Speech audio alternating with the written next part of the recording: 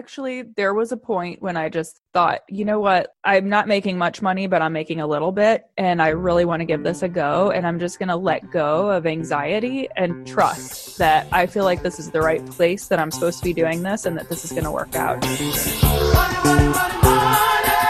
And I thought, oh, good. These people will actually never be my competitor, because they were actually positioned in a way that they could have become a competitor. But if you're not going to put basic technology in place and kind of level up, then you're never going to go big. Yeah. Okay. So another really hard country I would say is... My name is Nicole Sahin. I'm the CEO and founder of Globalization Partners. I live in Boston, Massachusetts, and I'm 39 years old. Globalization Partners is a company that helps other companies expand internationally without those companies having to deal with any of the HR, legal, or tax issues that are usually associated with international expansion. So what we do is whenever a company wants to hire an employee in the UK or Germany or the UAE or Brazil or any of 150 countries, we put the client identifies on our payroll in that country. And the reason that's helpful is because we can employ the person on behalf of the client. The person works for the client for all intents and purposes, but legally we take care of all the legal obligations on the back end. So are you a lawyer? I am not a lawyer, but my legal team has designated me as an honorary lawyer. I can hang out with them. Because it sounds like you're taking care of a lot of the legality part of it. Is that what's going on? Or you also kind of like a headhunter? I'm just trying to make sure we understand totally what your company does. That's great. I mean, we don't do the recruiting. So the clients identify who they want to employ in another country. And it's basically a global legal platform. So we have our global legal platform set up so that the clients don't have to set up their own. Could you give us like a real world example as to why someone would actually use you guys? Okay, so one of our favorite clients was a super high growth company, and they had spun out of eBay, and they wanted to use our platform to hire salespeople around the globe. And they hired people in about 20 different countries. They never had to set up a foreign subsidiary or a branch office in another country, never had to figure out how to run payroll in another country, never had to deal with any of employment contract issues associated with hiring in another country. And basically, they were able to hire salespeople in 20 countries. And typically, we can onboard people in any country within a few business days of the client finding the right candidate that they want to hire. So they were able to really ramp up their global sales team very quickly and effectively without dealing with a lot of international tax, legal, HR, infrastructure issues that companies usually have to deal with. Do you have to be like a significant size company to use Globalization Partners? Yeah, I mean, usually our clients are fairly large companies, but I would say they're usually between about 50 million a year in revenue and up to a couple $1 billion a year in revenue. So it's usually any high growth company that wants to hire people in other countries. Any other examples that we could use other than that? It seems like it makes sense. It's more dealing with the taxes in a bigger country, because I know online, if you're a smaller business, you might hire some freelancers through a freelancer site, maybe not worry about it as much. But I could see how once you get to multiple countries and out of the US, how this kind of could be an issue. Exactly. Yeah. I mean, I think most of our clients are like bigger companies or tech companies. So they're kind of past the point of using freelancers. So freelancers are great for entrepreneurs or founder run companies. But at the point where a company is big enough that they're eventually going to have an exit, they have to be more careful about following the laws in different countries, and they want full-time dedicated employees. So another example would be, gosh, there's a lot. So we've had clients who have a software engineer in the Silicon Valley who decides she needs to move home to India, for example, and they want to be closer to their family. But the company doesn't want to let go of that person and decides, okay, we'll keep this person on the payroll, but they want to work from home now, their home country. And anytime you have a full-time employee in another country, you have to follow the employment laws of that country. And sometimes you also have to follow the corporate laws in that country. So you can't just hire people anywhere without paying payroll and corporate taxes and following the employment laws in another country. So that's an example of when a company would come to use our services. How do you guys get paid and make money? We charge a markup on top of the total cost of employment. Whatever our clients want to pay their employees, we pay that out to the employees around the globe, and then we add a markup on top of the employee payroll. How big is your company today? Are y'all located in Boston? I imagine not, if this is what you actually do. Right. We're about 120 people today, growing as fast as we can. I think we'll be more than 200 people by the end of the year. And we have people in 40 countries right now, internal employees in 40 countries. And we provide services in 150 countries. Did you ever think you'd be at this point in your life at the age of 39? You know, it's really funny that you asked that, because my team says that they remember me telling them we're going to be this big. but I don't remember it. It's kind of funny. I can't say I envisioned this exactly, but I'm really excited about it. And the best part is that I know in the future that 5 years from now, we'll have 50,000 people on our payroll globally. And I'm just really excited about the potential and the reach of the business. For me, what inspires me is the idea that we can help anybody hire anyone anywhere. And I think that we're in a generation or an era when the world is globalizing really quickly. And it's exciting to me that someone who works in California can easily work with somebody in Saudi Arabia or Brazil. And with video conferencing, that person is a member of their team. They're able to see and work with that person every day. And the world continues to just get smaller and smaller. And as it does, we learn so much more about each other's people. Right. So I think that's really exciting to play a role in contributing to the acceleration of that. I definitely agree with you. It's like kind of cool just even seeing over the last 10, 15 years, how much more you can communicate with someone on the opposite side of the world. I could see your excitement for going forward, that you just think that we'll be more interconnected and hopefully grow through your company, right? Mm-hmm. Did you just dream about starting Globalization Partners as a teenager, or how did you decide to get started with this thing? So going way back to the early days, I think I've always been an internationalist, and I studied abroad when I was an undergraduate in college, like many people do. And my study abroad program took me to about 10 or 12 countries in the course of 100 days. It was amazing. And after I had that experience, I'm from the Midwest originally, and my family traveled on vacation. We would go on like a cruise or to Florida or something like that to go to the beach, but never really traveled in terms of seeing a lot of different countries and cultures. But after I did that as an undergraduate student, I just loved meeting people from everywhere. And that was something I was really passionate about. So after that, I started traveling a lot and working after school jobs and in the summer and things like that, and just saving up as much money as I could to go buy a plane ticket, and would travel quite a bit. And I ended up traveling to more than 50 countries. I don't remember how old I was, but by the time I was like 21 or 22. Wow. And I thought I wanted to be an anthropologist after college. And in order to get into graduate school, I did kind of like a pre-study with a group. I was living in the northern highlands of Guatemala with an indigenous family for a period of time that's really known for maintaining their traditional Mam culture, and Mam being a remnants of the Mayan civilization. And so I was living with these people and getting to know their culture and enjoying living in the northern highlands of Guatemala. But when I say enjoying, I liked it, but I wasn't sure I loved it. And I had one of those moments where I just realized that the idea of being an anthropologist was really glamorous when you're reading National Geographic, but not so glamorous when you're living in a developing country and trying to learn a language that nobody's ever heard of, and decided to come out of the mountains and go be an entrepreneur. What year was that when you made that decision? That was right after 9/11 happened. So that must have been 2001 or 2003. Okay. Yeah. Yeah, you're coming out of the mountains. It seems like you're well-traveled. I'm assuming you didn't have much money when you got started, right? Right. Not at all. Yeah, I mean, that's what I was saying, just based on traveling. You said saving up for tickets. So yeah, tell us from Guatemala where you ended up going and how you actually ended up starting your company. So from Guatemala, I went back home right away. I actually tried to figure out like if I could just travel around for a little bit in Guatemala, but Central America at that time was a pretty dangerous place. And I definitely was a little sketched out about that. It was 7 years after the Civil War ended in Guatemala, and it had been a 30-year civil war. It was just a difficult time for a young woman to travel by herself, and pretty dangerous to be in Central America. And like you said, I didn't have a lot of money, and I didn't think it was very safe to rely on myself if I was traveling alone. So I came back to St. Louis, but it was right after 9/11, and nobody was hiring. And just for any young listeners out there, I mean, I don't think the economy is bad now, but I think there's this period of time when you go through your life where you think, gosh, I know what I want to do, but I don't know how to get from here to there, or you can't find the right job. And in my experience, sometimes it's meant to not be that way. You're meant to go through those hard times and ultimately land exactly where you're supposed to. But anyway, since it was right after 9/11 and there really were no jobs, I was basically just teaching yoga and tending bar. And after doing that for about 6 months, I thought, my God, if this is all I'm going to do with my life, because I was quite disappointed in myself after finishing college that was all I was doing. I thought I'll go do this in the Caribbean. So I moved to the Caribbean and set up a small business there, which was bringing retreat leaders down into the Caribbean islands and like taking advantage of unused resort facilities. So yoga teachers would bring their guests and we'd host yoga retreats. And a lot of people do that now, but at the time it was a pretty novel concept. That was at the time when yoga was just becoming more well-known in the US as like exercise. Over the past 70 years, there's been a dramatic shift towards single-use plastics in our society. In the beginning, it was an incredibly promising technology that opened possibilities beyond our imagination. Then, it became trash. We now produce 300 million tons of plastic every year. We have developed a disposable lifestyle. We now face the incredible damage we have inflicted on our environment. One reason for hope is the extraordinary nature of human intellectual accomplishment. Creative ways of recycling and reusing reduces demand for production of new plastics.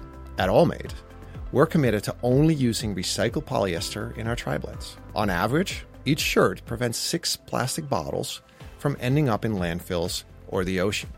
Allmade is dedicated to finding new and innovative ways to reduce our demand. Will you? If you're looking for more information about Allmade, be sure to tune in to episode 131, where I interview the founder, Ryan Moore. It was 2001 to 2003, as you're saying, when you're actually doing that. Much harder to see what it looked like down there versus if you're on Instagram or whatever. I feel like it's much easier to get an idea of where you're going and stuff. You'd actually have to get on the computer, and the yoga trend wasn't hot back then. Yeah. So anyway, that was fun and I enjoyed doing that, but I learned something about myself. What'd you learn? I learned that I'm an entrepreneur at heart. Like I love to build things and I'm pretty creative and was good at getting things done. But what I realized also, there were 2 things that I learned on the flip side. I learned that I didn't want to live in the Caribbean forever, that as a 22 or 23-year-old, living in the Caribbean, it sounds like a dream. And it probably is if you're 60 and calm down. But I'm not a very calm down person. I'm more of a plug into life person. And so living in the Caribbean just wasn't the right fit for me. I wanted to be in more of a city that felt like things are moving and things are happening. And then second, I really had no idea how to run a business. I was good at running programs and getting clients, but in terms of filing tax returns and dealing with the administrative things behind running a business, I wasn't very good at that. I didn't really know what to do. So after running this as a small business for a couple of years and just kind of realizing I really needed to learn more about how to run a business, I decided to go to the Monterey Institute of International Studies and get an MBA. So I was in California and I did that for 2 years and absolutely loved it. And when I finished my MBA program, I signed on with a consulting firm. And at that time, it was a man and a dream. And this man, my mentor, wanted to help companies expand internationally. And he set up a consulting firm, and I was the 5th employee of that firm.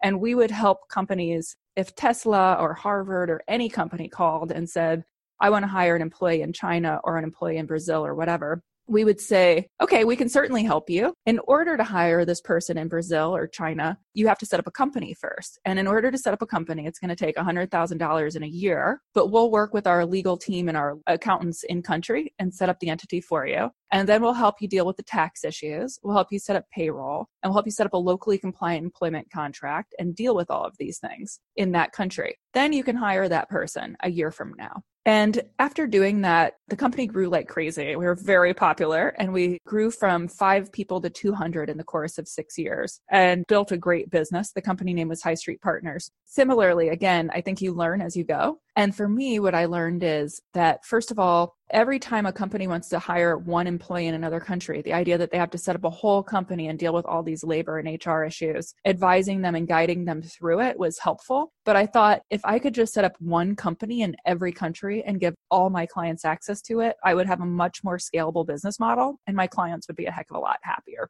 So was that what you were doing? Because that's exactly what I was thinking. I was like, okay, she must end up making a company in Brazil and throwing 10 companies from the US into it, and it'd be way cheaper too, it would seem like. Right. Yes. That's what my new business is. That's Globalization Partners. So for example, our company in Brazil probably has, I don't know, employees of representing 100 different clients in Brazil.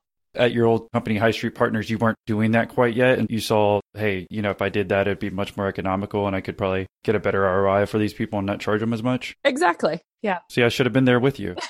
Where were you at this time? In San Francisco? Yeah, in the Bay Area and also in San Diego. So you did that for 5 or 6 years. And can you tell us what else led to that growth internally? Like we kind of found out what you figured out was setting up these companies, but why was High Street Partners at the time able to grow so much? Were y'all doing good stuff with SEO? Were you getting written about? Were there competition? Just tell us a little bit more about that. First of all, yeah, I really learned how to build a high growth company. But the reason that what we were doing had gained such great market traction is really just the trends of the time. So if that was 2005, that was shortly during the recovery from the dot-com crash, and everybody had to set up global employees. At that time, people were outsourcing and setting up low cost infrastructure in China and India. They were also hiring sales team around the globe. And I think it has to do with the launch of the telecommunications industry. Now people have to grab market share as fast as they can. If you have a great idea in America and you're going gangbusters in the US, whether you're Uber or Google or anybody, you've got to go claim your market in China as fast as you can, or else you're just handing an idea to a country with 1.5 billion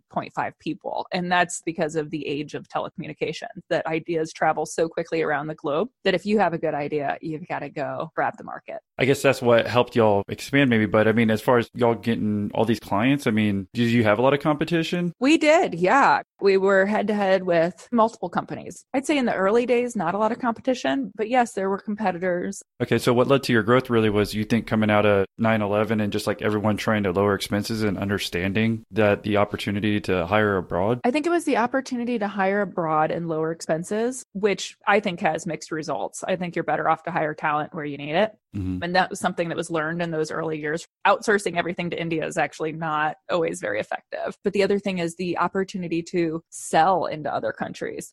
Most of our clients are hiring salespeople around the globe, and these are American technology companies that want to sell into other countries. So it's actually quite good for the American economy. Okay, that does make sense, because in sales, if they have a local person, again, someone in Brazil trying to sell their product versus if I'm going to Brazil and I don't speak their native language, then that's an issue. A lot of your people today and clients, they're mainly looking to try to get salespeople in these other countries? Exactly. What year did you actually leave High Street Partners, and why don't you take us from there? Because I think we figured out what you learned at that time, but let's talk about the transition into starting your own company.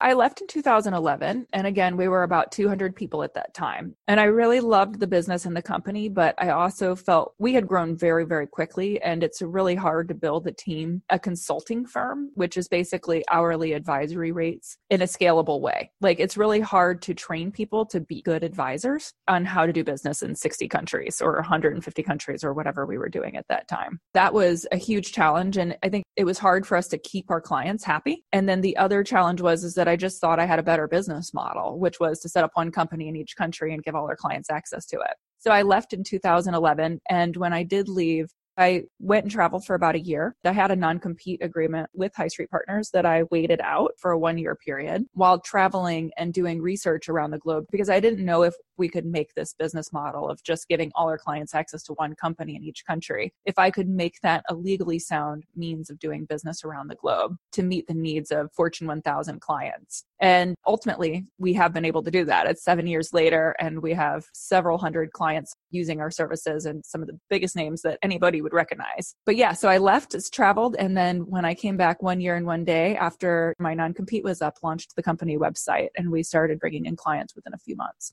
Tell us what you learned. I mean, even if it wasn't business-wise, what you did for that year. It's a good way to use your non-compete if you have nothing to do. And it sounds like you saved up money from obviously what you were doing if you're able to take a year off and travel. Yeah, just tell us where you ended up going and what you found out. Yeah, I had a fabulous time. I went to India first. That was really interesting. So my husband also left his job. He was working as a postdoctoral fellow at the University of California, San Diego, and also had a non-compete agreement and wanted to be an entrepreneur. So we did the absolutely crazy thing, which is we both quit our jobs at the same time, sold everything we owned, and traveled for a year. I will add that we also both set up companies upon our return to Boston. 1 year later, I moved to Boston, and we're still happily married because that's a lot of intensity to have two different companies. 32 or 33 at the time, right? Yeah, exactly. Exactly. Okay. Yeah. So what did you learn at these other things? Because I imagine you're kind of probably having business talks with some people around the way to make sure that this could work. Oh, absolutely. It was a novel concept. So I went to India first and basically traveled through the Philippines, China, all over Southeast Asia, Vietnam, Cambodia, really everywhere, all through Asia. And then subsequently went to Europe and Turkey. What did I learn? I think it was just, first of all, great to get some perspective from each country and talk to lawyers and tax advisors and things like that. It was a very novel concept at the time. I think now it's been tried and true, and it's much more accepted from a market perspective. We actually just did a survey with CFO Magazine, and it's like 89% of CFOs are thinking that they'll use a global employer of record model in the next 3 years and seem to agree that this model is the best way to go. It was just really creating and building an industry, but had to do a lot of work to kind of push different licensing structures in different countries and see how we could make things fit and create a new industry where there was no legal precedent. To me, even when I was saying like, oh, that's how I would do it, like I would set up a company and have multiple companies come in. I mean, were you ever worried that it sounded like easy enough that maybe you must be missing something? Because it seemed like someone else should have came up with this idea. Or I don't know if you had other competitors that were already doing that at the same time.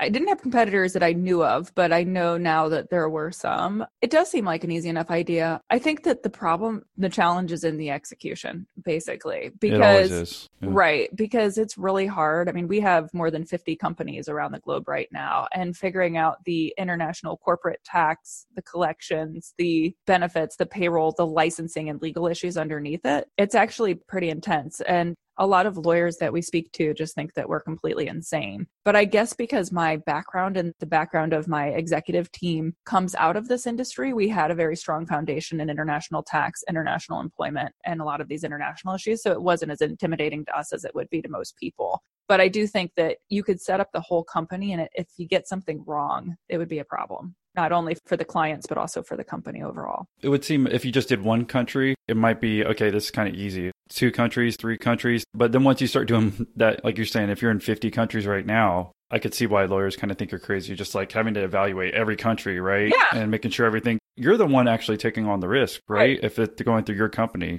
That's part of the reason they're using you. Exactly. So you're making sure to a T, making sure that everything is A-okay. Well, exactly. We do have competitors, but as far as I know, we're the only ones. And ultimately, the thing is that if you don't get it right, if a client were to choose an employer of record who was not the right one, they're ultimately still on the hook. I mean, you can't just walk away from your liability. And as far as I know, we're the only ones who actually indemnify our clients. Look, we'll get the HR laws right. We'll make sure your employees get paid. We take on the risk of this. Okay. And so there's the quality. And for me, that was something important in building this business, going back to things I learned with my previous company. I really wanted to make sure our clients are happy. I knew the market opportunity would be huge, but I wanted to grow, but not grow so quickly that I wanted to build a scalable, long-lasting business that our clients would appreciate and enjoy working with.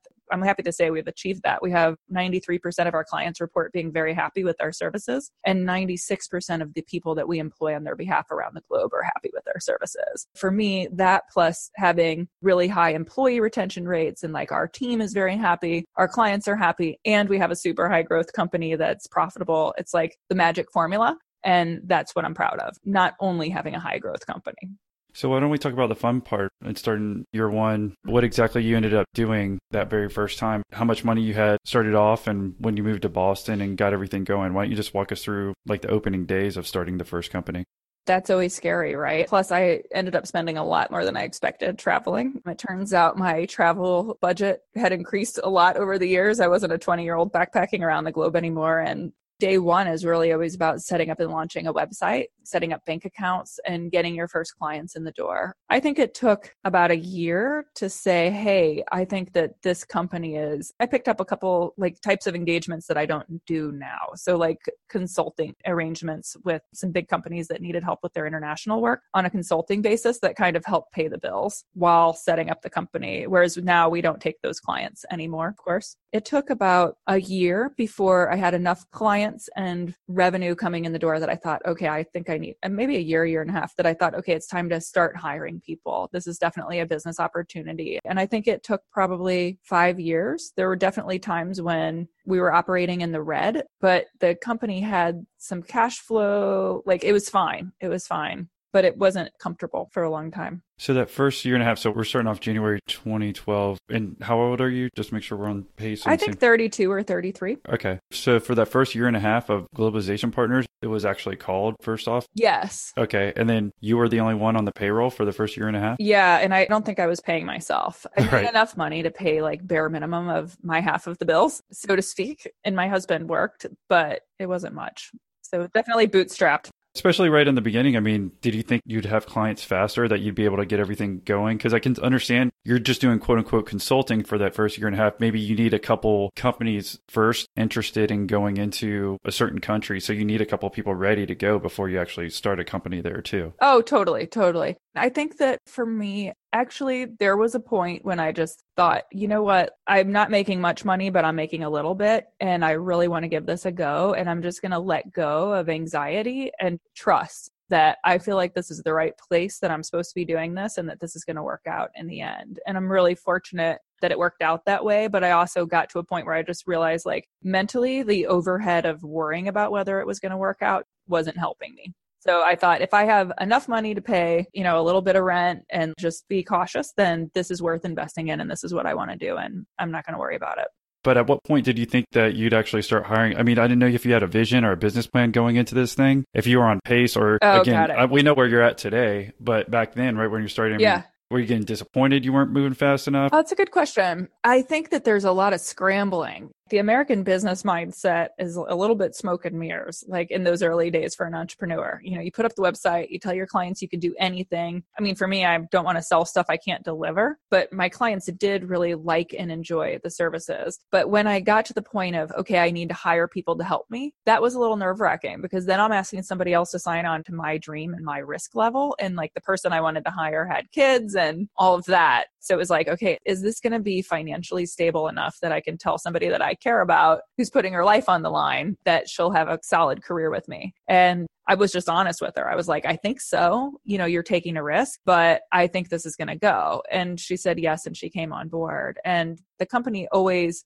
did continue to keep growing at a pace that I could hire people and keep up with the growth in those early days. Because I think that's what a lot of people right now listening, and they're at that point. That's kind of how I was and have been with the podcast, right? It's just like you're putting in a lot of work and not sure if it's going to go the way you're going, and you're hoping, it seems like you're on the right track, but then you want results as soon as you can get them. But sometimes you just have to have the patience, I guess, to actually grow into it. Exactly. Yeah. What I describe it as is it's like jumping off a cliff and hoping you'll sprout wings. But at that point, I mean, I had already quit my job. But I think for me, something that was helpful when I did leave my job, there was something in me that thought, well, nobody will ever want to hire me again if I quit my job. But there was definitely what I realized within a few months is that I started getting recruited a lot. Like it turned out that I realized later I could go get a job anytime. So what's the worst thing that could happen? And we actually did have, I would say, there was a moment where I was like, wow, I don't know if we're going to make it. But what to me was really important was if we weren't going to make it, the company had, in the long haul,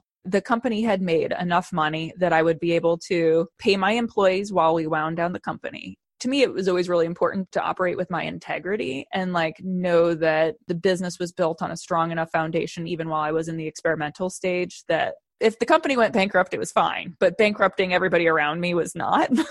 So it was like that balance of just being able, that is more terrifying to me. Have enough money for the people that you're going to hire. Yeah. Yeah. A lot of us could relate. Okay. If it's just me, I don't worry about it as much because I did it. I started the company. But if I start bringing on other people and then I don't have enough money to pay them, that's like something I would feel super guilty about. Yes. And there were times when we were operating in the red and it was like, I'm looking at the numbers and I'm like, okay, I'm just going to trust my intuition and this is going to be okay. But it was that fine balance between we need to hire more people to invest and build in the company. But on the other hand, holy shit, I hope I'm right because I'm gambling here a little bit, but I'm so confident and I believe so much. I think this is going to be good, but it was scary. There were a few months like that for sure. Yeah. I think almost everyone can relate because you get to that point, you're like, I need to hire more people to help me get to it because I can see this is a good idea. But then do you have enough money right now to actually make that higher? And then like you're saying is you want to expand as much as you can. Why it's a good idea, especially now with the technology, other people could jump in on this opportunity if you don't invest in other people to help you grow it. Right. Tell us the first year and a half before you kind of made that hire. What was your work life like? How often were you working and what mistakes did you actually make along the way too in those early years? Well, I had a friend who described it to me best one time and I still think back on this because it cracks me up a little bit. So he said that your first 3 years of being an entrepreneur, the first year you're like terrified and you're like thinking, I don't know if this is going to work or not, but I'm just going to do everything I can to make it work. And you're working really hard. Year 2 is like, you're working really hard, but everything's starting to fall into place and you're making as much money as you need and everything seems like it's going well and your work-life balance is better than you've ever thought it could be because you're working for yourself. He said, and then year 3, it's like you're drinking through a fire hose. You have more clients than you ever thought you'd need and you're just scrambling to keep up. And he said, it never changes after that. And I thought that's been about accurate. Yeah, that's been the story of my entrepreneurship. Well, how about the work life? I mean, how much were you working now that you came back? I feel like I'd be fully recharged if you're out on leave for about a year, traveling the world. I'd be kind of coming back excited to start my own company. Totally. Yeah. I mean, and to be honest with you, I think I was working while I was abroad too. I think it's my nature a little bit to work. And I think I get bored when I don't work. So because I'm doing what I like. Right. Work-life balance, I'd say it was pretty good in those years because I liked what I was doing and I was building something and I was highly motivated. Since those first, let's say 3 years or so, out, I'd say I think I work a lot, but I also really enjoy what I'm doing. And some months or quarters, it's like completely insane. And some months or quarters, it's reasonable and more relaxed. So I can't say I have a great work-life balance, but I can say I like the people I work with,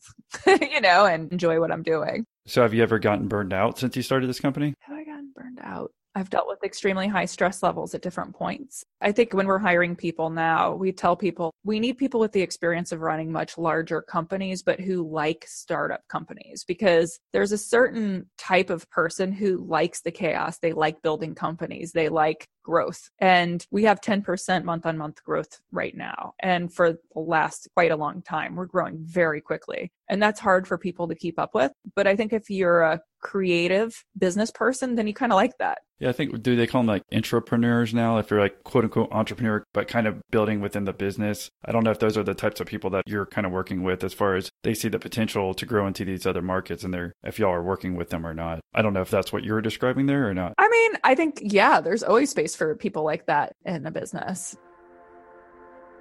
We all have that friend who's the first one to try things, whether they're super trendy or more of a guinea pig. When you're making a choice, it's always nice to hear it from someone who's been there and done that. Choosing the right software for your business is no different. Read thousands of real software reviews to help you choose the right software for your business on Capterra.com/millionaire. Capterra is the leading free online resource to help you find the best software solution for your business. With over 850,000 reviews of products from real software users. Discover everything you need to make an informed decision. Search more than 700 categories of software, everything from project management to CRMs to email marketing to yoga studio management software. Well, just basically any category you can think of, they have covered. I used Capterra to check the top audio editing software and web conferencing software to make sure we're using the best products for editing and recording this podcast. So no matter what kind of software your business needs, Capterra makes it easy to discover the right solution fast. Join the millions of people who use Capterra each month to find the right tools for their business. Visit Capterra.com/millionaire for free today to find the tools to make an informed software decision for your business. Capterra.com/millionaire. Capterra, that's CAPTERRA.com/millionaire. Capterra, software selection simplified. Need a new logo for your current or future business? Well, BrandCrowd is an awesome logo maker tool that can help you make an amazing logo design online. If you're an entrepreneur, startup founder, innovator, thought leader, or basically anyone who owns a business, well, BrandCrowd is a fantastic and easy way to get a logo. BrandCrowd takes your business name and industry and generates thousands of logos in seconds. BrandCrowd uses high-quality, handcrafted designs created by designers from around the world to create custom logos just for you. Once BrandCrowd generates a logo you like, you can edit and tweak the logo, changing fonts and colors until it is perfect for you. One of the best things about BrandCrowd is it's free to get started and begin generating logos. Plus, it's super easy to use. Once you're happy with your logo, you can download all the files you need to start your business. If you don't like any of the designs, no problem, you don't have to pay. So, to find out more about BrandCrowd, go check out brandcrowd.com/maker. That's BRANDCROWD.com/maker.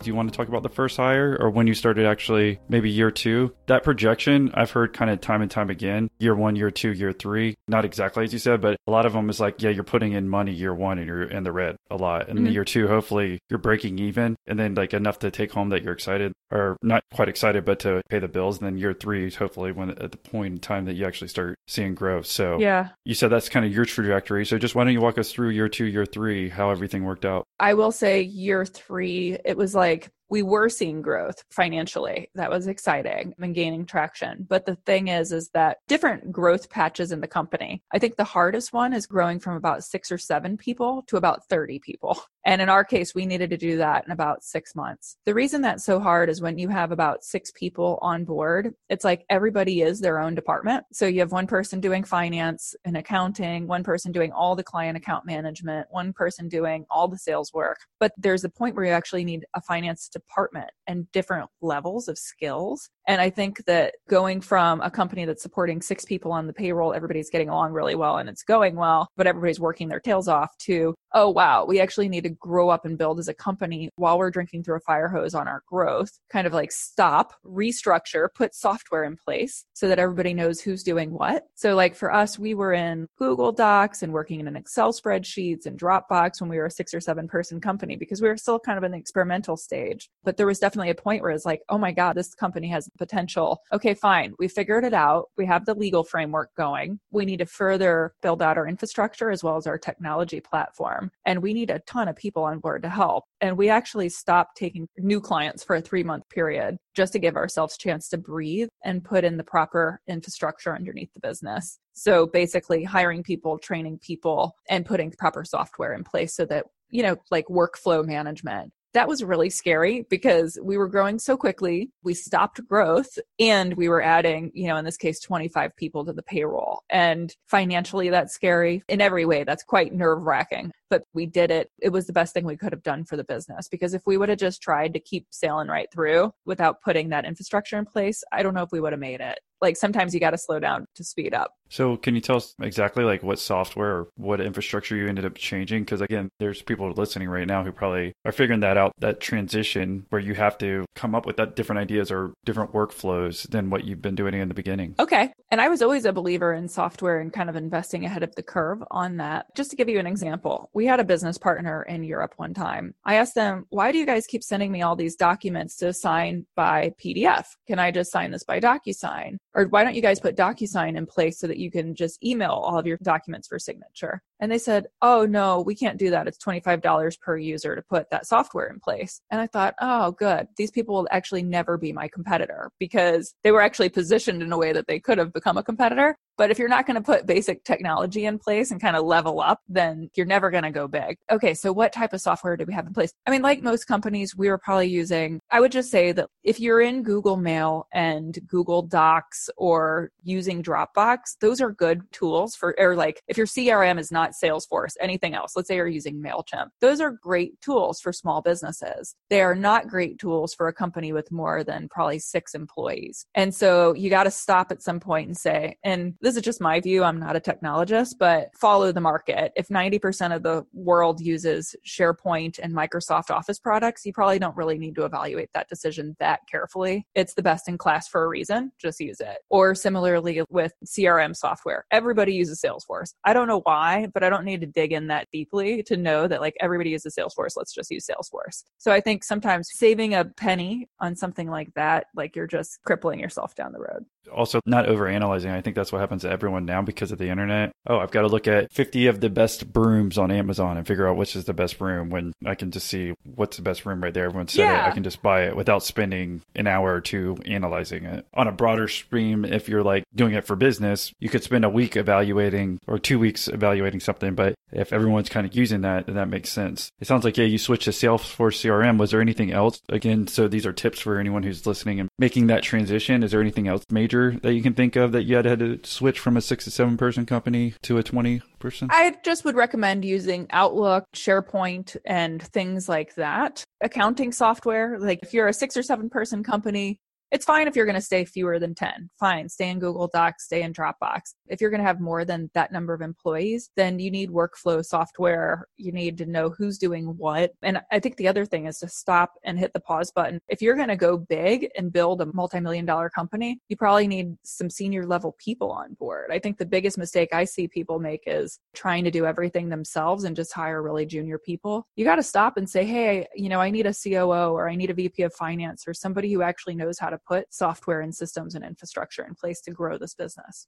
Well, did you have a light bulb moment when you made that switch, or did you have advice for it? Because I know sometimes people make that switch because there's something slipping through the cracks in your business when you were actually going to make that transition. Like, why did you start making that transition with the software and technology before you actually finished up the hiring? Yeah, well, I got really lucky, which is my person who we had trained in QuickBooks, was amazing, was pregnant, and we knew her due date was coming. And so we had a kind of a mental timeline of, well, if she's the only person who's taking care of finance for us right now, we probably need to take her job and turn it into about 3 jobs. And so the mental timeline that we had in mind came around her delivery date that, okay, by that time, we need to have a senior person in finance, an accountant, and one other person to support and pick up her role. Can you tell us why you knew you had to grow that much? Did you just land a big client when you took your company from 6 people to 20 people? No, it was mostly the pace because I think we were growing so quickly that even when I had hired her, I remember telling her, I don't know if it's a full-time job right now, but when you get to 40, even close to 40 hours a week, tell me because that means I need to hire somebody else right away because we were just growing so quickly. I think one person can stretch to do 50 hours, but one person can't stretch to do 150 hours. You'll kill people. So it was just the pace of growth. Yeah. So why were you getting so much growth? Were you doing something in particular that was working well? I mean, were you out there hunting for new clients? Tell us about that. Again, if most people can solve this issue with having clients coming in the door, then they've solved most of their business issues because almost everything can be solved by the revenue. So tell us how you were able to get all these people wanting your services. We brought on somebody to do partner development and kind of put the word out in her network that had been in a previous industry and previous company with me to tell people what we were doing and kind of evangelize for the business. We also had a pretty good online presence. Our SEO at that point was quite strong and compelling, and that people would find us by virtue of looking for, if they wanted to hire somebody in the UK, they'd be searching for information about how to employ people in another country. At that time, we were the only company who had a big database that people can access. So we had built that out. And I think people would come to our website because we got a lot of traffic through the website and that people are just saying, oh, I see online that you can help me hire somebody in the UK. And actually, when they read the website, they were just like, oh my gosh, this is such a cool idea. It's almost hard to believe it could be this easy. And then after they signed on, they'd say, oh my God, I can't believe this was so easy. So it worked out well in both ways.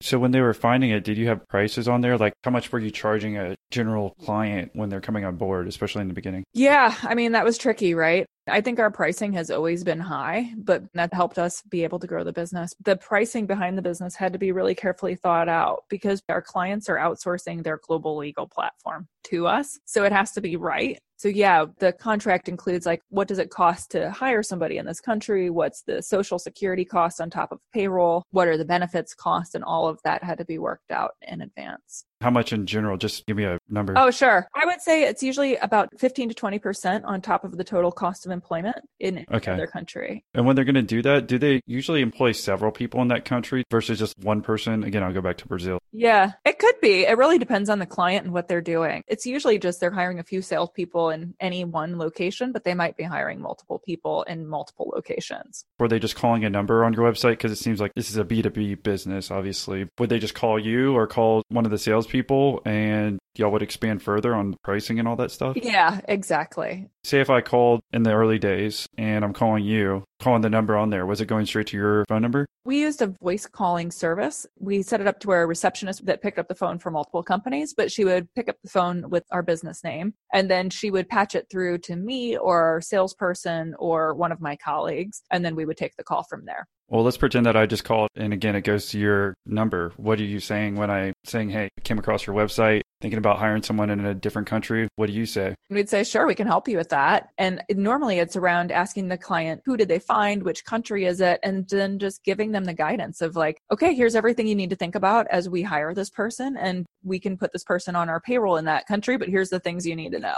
For example, if somebody wants to hire somebody in Brazil, all the employees are paid through a collective bargaining agreement. The person has to go into our office in Brazil and sign the paperwork in person and just this type of thing. So like how to negotiate, the employee says they want a 13th month bonus. What does that mean? And it's just that type of nuance to help our clients really understand what it means to do business in that country. So normally we're helping them kind of understand what the negotiation process looks like with their employee. And once they agree on the terms with their employee, then basically it's easy for us to put the contracts in place on the back end to employ that person legally in Brazil. Are you referring them somewhere, another service for them to find their own employees? And did you ever think about adding that to your business? Yeah. So we have indeed introduced like a software that helps companies, like if they want to post a job position in another country. So let's say somebody wants to post a software engineer job in Brazil. Our HR team in country will post that job for them. The client will get candidates and a video of the person answering a few preliminary interview questions. So like, where do you work now? What type of job do you want? And I find that in combination with the resume, the video software really helps clients be able to see who they're talking with, like what's that person's energy level like or passion for the job, and how do they describe themselves. And that kind of also, it streamlines the process for our clients to be able to find people in other countries. So yeah, we've experimented with it a little bit, but haven't gone to market with it in a big way.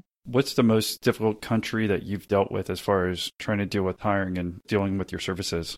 I think probably Saudi Arabia is one of the hardest countries in the world in which to employ people right now. So the economy, I mean, it's really an interesting place to watch. And I think there will be a lot of changes in the coming years. But right now, the Saudi economy is primarily run by expatriates. So most of the people who are actually working and doing business in Saudi Arabia are expats. They come from all over the world, and we have to sponsor their visas in order for them to be able to work in Saudi Arabia on behalf of our clients. The reason it's a really challenging place to do business is mostly because the laws change just constantly and they're not really well articulated. In fact, I think the country is mostly run on Sharia law. The legal infrastructure of the country isn't very well established yet. It's kind of evolving. And so that can be a little bit difficult to navigate. That said, our clients often need to hire people there. Not often, but it's one of our, I'd say, top 30 countries. People need to hire people there because it is a pretty significant economy. So like oil producers might need to have a local person present in Saudi Arabia, for example. Yeah, I would say probably definitely, right?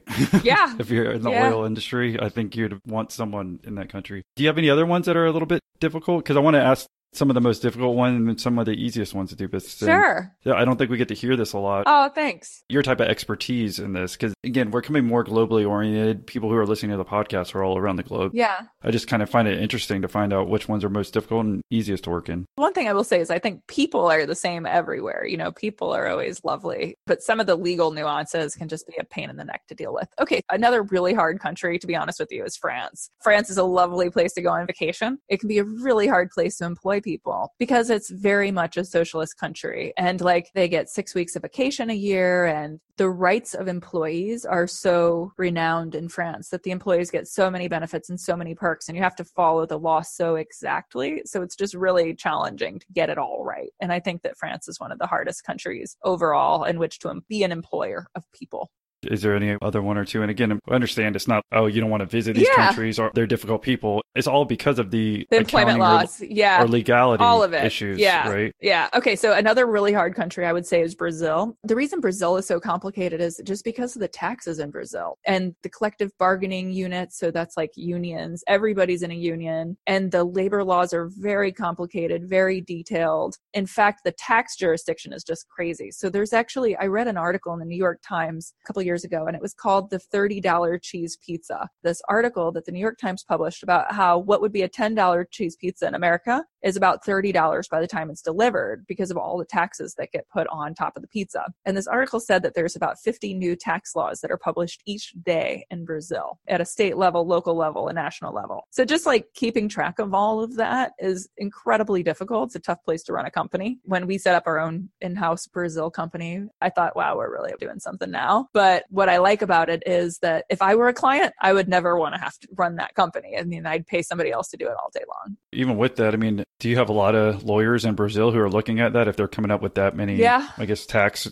or legal things every day? Again, if you have to deal with that, that's a headache for you. But this is probably the number one reason people would want to use you if they're going to Brazil, right? Because it's such a headache. Yeah, we have an amazing legal team in-house comprised primarily of employment lawyers. And that team is kind of growing all the time as well. We also have local counsel in Brazil and local auditors and tax advisors. Besides the legal people, it's the tax and compliance piece and audit. Those countries, even though they're the hardest, they're probably where you add the most value to anyone coming. But how about some of the easiest ones to actually do business with? And what have you found? Yeah. So if you look at the list of easiest countries in the world in which to do business, which I think might be the UN or the World Bank publishes each year, it's pretty accurate. It's like the UK is pretty easy. Hong Kong, Singapore can be easy. Those are considered the easiest countries in the world in which to do business. And I'm winging it a little bit here. I will say that they're easy-ish. I think it's always easy to follow the law if you know what the law is and understand it. America is the easiest country in the world from an employment law perspective. So the US has the idea of at-will employment, which is that you can fire anyone anywhere at any time for any reason or no reason at all.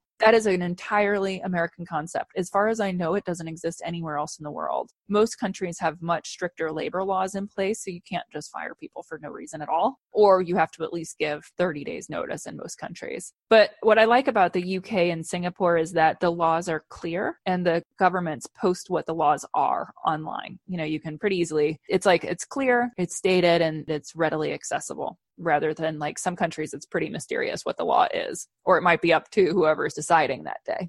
Do employment in Venezuela? We do not. Yeah, we don't offer services there. That's a perfect example of the dictator and like who's the actual president and which law you're trying to figure out. I could see that obviously being an issue. Yeah. Do you have any quote unquote horror stories about dealing with any of this over the past couple of years? I guess there has to be some interesting stories that we could help remember this interview and thought would be kind of interesting as far as your employment around the world. Yeah, sure. So I'll go back many years, and this goes back to my previous company. But I remember telling a client, they were a small software company in Southern California, and they wanted to hire somebody in France. And I told them, okay, that's fine. We'll help you get it set up. But and this was my old company, so we had to help them set up. I mean, The lucky thing is with my company as it is now, we are employing the people in all these countries. If a client says, I want to break the law, we just don't work with them. Right. It's like, because you're in charge. Right. It's like, well, this is what we can do and this is what we can't do. And frankly, we're just not going to do anything. So I think to some extent, that's what they're buying and signing up for. But in this case, I didn't have control. And the client said, look, we want to just register our US company for a payroll in France, which we didn't advise them to do, but that was their choice. Where they went really sideways is I said, look, you have to have a locally compliant employment contract in France, and it has to be in French. Or else, if you just give them your US employment contract and give it to a French employee in English, it's like you have no employment contract at all, and that's illegal. Anyway, so they had hired a very senior VP of sales in France, and it was an absolute nightmare. I don't think this guy ever showed up to work. I mean, he might have showed up for about 3 days, but within about 3 weeks, the client was calling and saying, I need to let this guy go. I mean, he was just a disaster. He was tough to work with, kind of bombastic, and it just wasn't going to work. Well, in the US, if following the US employment contract, if that was to work, they could just let him go and give him a little, hey, we'll pay you to the end of the month and then you're off our payroll. But because he was in France and they didn't have a French employment contract, it was kind of like basically they had to negotiate termination clause. It ended up costing them about 6 months payroll, which was a couple $100,000 for this employee, and months of legal wrangling to just tie out all the details. So I think if you're going to hire somebody in another country, if it's a super small business, like, you have a buddy who works in the UK and they're just picking up some contract work for you and you don't have anything to lose if you get sued, fine, do whatever you want. But if it's a company that is professionally managed, like you have investors or you think you ever might or whatever, then getting it right is super important. And you have to follow the laws in whichever country you're hiring people. Just like you can't pay people under the table in the United States, you can't just wire salary to somebody in another country. So I think it's worth doing. You get the best talent in the world at your fingertips. Is amazing opportunity, but doing it right is incredibly important as well. So I guess that's my advice. Again, from that story, you can see how beneficial it is for you to actually own the company that's in each country, because it's your choice on if you were going to do it, I guess. And you would have had the contract in French, right? And then everything would have been fine. Yeah, exactly. We could have just given that it was a short employment situation, that person would have been on a probation period and we could have let them go relatively easily. Yeah. Yeah. But with the old company that you were in, it wasn't your choice because you didn't own, quote unquote, the company that was going to make that decision. Exactly. Yeah. We were just advising the client. Right. This is just an example, I guess, why someone would use your, again, once you get to a certain revenue point, why working with you makes a lot of sense. Exactly. Well, the last few minutes here can we just go over the growth, I guess, from year 3 to today? It sounds like you said from kind of 6 to 20 people was your main growth between first couple of years. Then tell us, I guess, the last 4 years or so. Oh, yeah. We've been growing every year. It's just been crazy. So we're about 115 people right now, and we have about 40 open recs, and we're trying to get to about 200 by the end of the year. So we've just been growing like crazy. And what's open rec? So we're on the same page? Oh, sorry. Open requisition. So it means like we're trying to hire that many people. Okay, gotcha. We're trying to fill 40 seats right now, and we're trying to grow and add another 100 people beyond our current 115 by the end of the year, within a year. And I know you said at one point you were worried that you might have to close down the company, or, it might be future looking that you're like in the red. I mean, was that after year 3? That was when we were growing from 6 people to the 30, that It was like, okay, we either have to do this or not. That was like kind of the high risk time with the business, because that was hard and scary, Did you just had an inner feeling that this was going to work? Someone might be struggling with this. Like, do I make the hires or do I not? Do I keep it at the size that it is? And it seems like this was the game changer for your company. Yeah. I mean, we could have stopped taking clients indefinitely and kept a small business. You're right. We could have done that. I think that's not my nature. We could have just said, hey, we have enough clients. We're happy as we are, and we're going to keep doing this. And that probably would have been an option. Or if we wanted to grow, and I think it was a gut feeling, but it's also the market opportunity was huge. I mean, the gut intuition was based on the number of clients knocking down the door. It was just like, but clients knocking on the door does not necessarily mean dollars today. And certainly not the dollars today to, 5x the size of your very small company overnight ahead of growth. At least if you had no one coming to your door, then you probably wouldn't have expanded it. Right, exactly. Yeah, it would have just stayed a small business. Well, how about personally? Because I don't think we really touched too much on that since you started growing your own company. What's been the hardest or most difficult thing you've had to deal with? So hopefully people can learn from that and maybe they're struggling with the same thing. I think like in the early days, it was a little challenging. I'm used to it now. I don't mind at all. But at first it was just a little bit weird to be suddenly known on the scene in Boston as, oh, she's an entrepreneur. Oh, and to be on the cover of a lot of, like we won a lot of awards quite suddenly and things like that. And suddenly you're always on. And like I can be changing clothes in the gym and people come up to me and they're like, oh, hey, I heard about your company, which is great. And I love it. But it took a little bit of getting used to it first. And then the other things, I think it's always hard to make decisions in a vacuum. And I would say for your listeners, if your company's growing really quickly, you have to make decisions pretty quickly, but there's not always all the information you need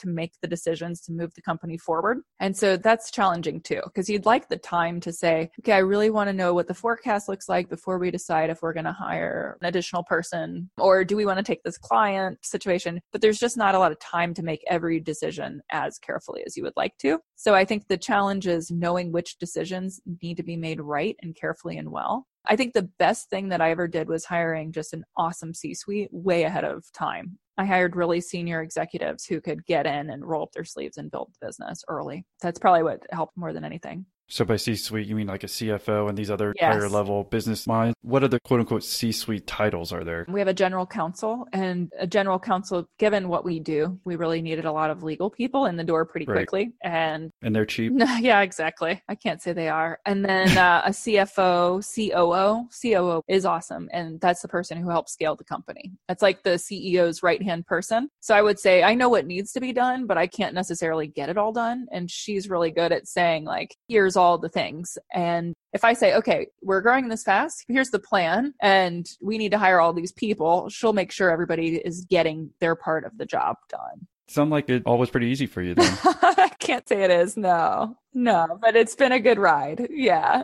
Personally, it sounds like everything's just kind of grown since you started. There was been no personal struggles as far as family life or missing friend events and like all that other stuff. Because I just want to paint the picture of how much work you actually probably have to put in to grow the company. Well, I think it's a tremendous amount of work. I will say I don't have kids, and I'm also married to an entrepreneur. He's a fantastic entrepreneur of a high growth company. And so he's pretty busy himself. And I think that we've each had our ups and downs at moments, but it's useful for us to be able to talk about it together and I think understand what each other's going through. So it's not always easy, but I also feel like I think it's been relatively easy for me because you have to work really hard and be willing to roll up your sleeves and just kind of roll with the punches. But for me, I think I'm doing what I want to do and I love that. And so that's worth it. Is there any last tips or words of wisdom you want to leave with anyone who's listening or anything that you wish you kind of knew when you were starting off your company? Yeah, if I had to give any words of wisdom to a budding entrepreneur or somebody who wanted to be an entrepreneur but wasn't sure yet, I would say, I think you have to listen to that internal voice that's telling you all along what you should be doing. And sometimes you just got to take a leap of faith and dive in and start doing it. And for me, it's been the most rewarding experience of my life.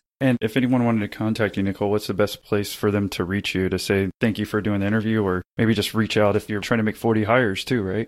Yeah, no kidding. I think the best way to reach out to me is probably through LinkedIn. It's Nicole M. Sahin on LinkedIn. And also people can reach us through our website, which is www.globalization-partners.com. Thank you for coming on and sharing your story. We really appreciate it, Nicole. Thanks so much. It was nice to speak with you.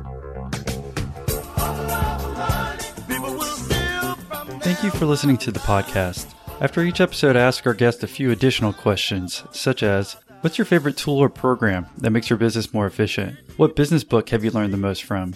And what's the biggest challenge still holding your company back? If you want the answers to these questions and other ones as well, then head over to our website, millionaire-interviews.com. You'll find the answers and much, much more at the bottom of each podcast episode. In other news, if you want to leave us feedback about the show, give us a call or text us on our new hotline. Simply dial 1-305-985-3469. The best comments, questions, or feedback will be shared on a future episode, so don't be scared to get creative.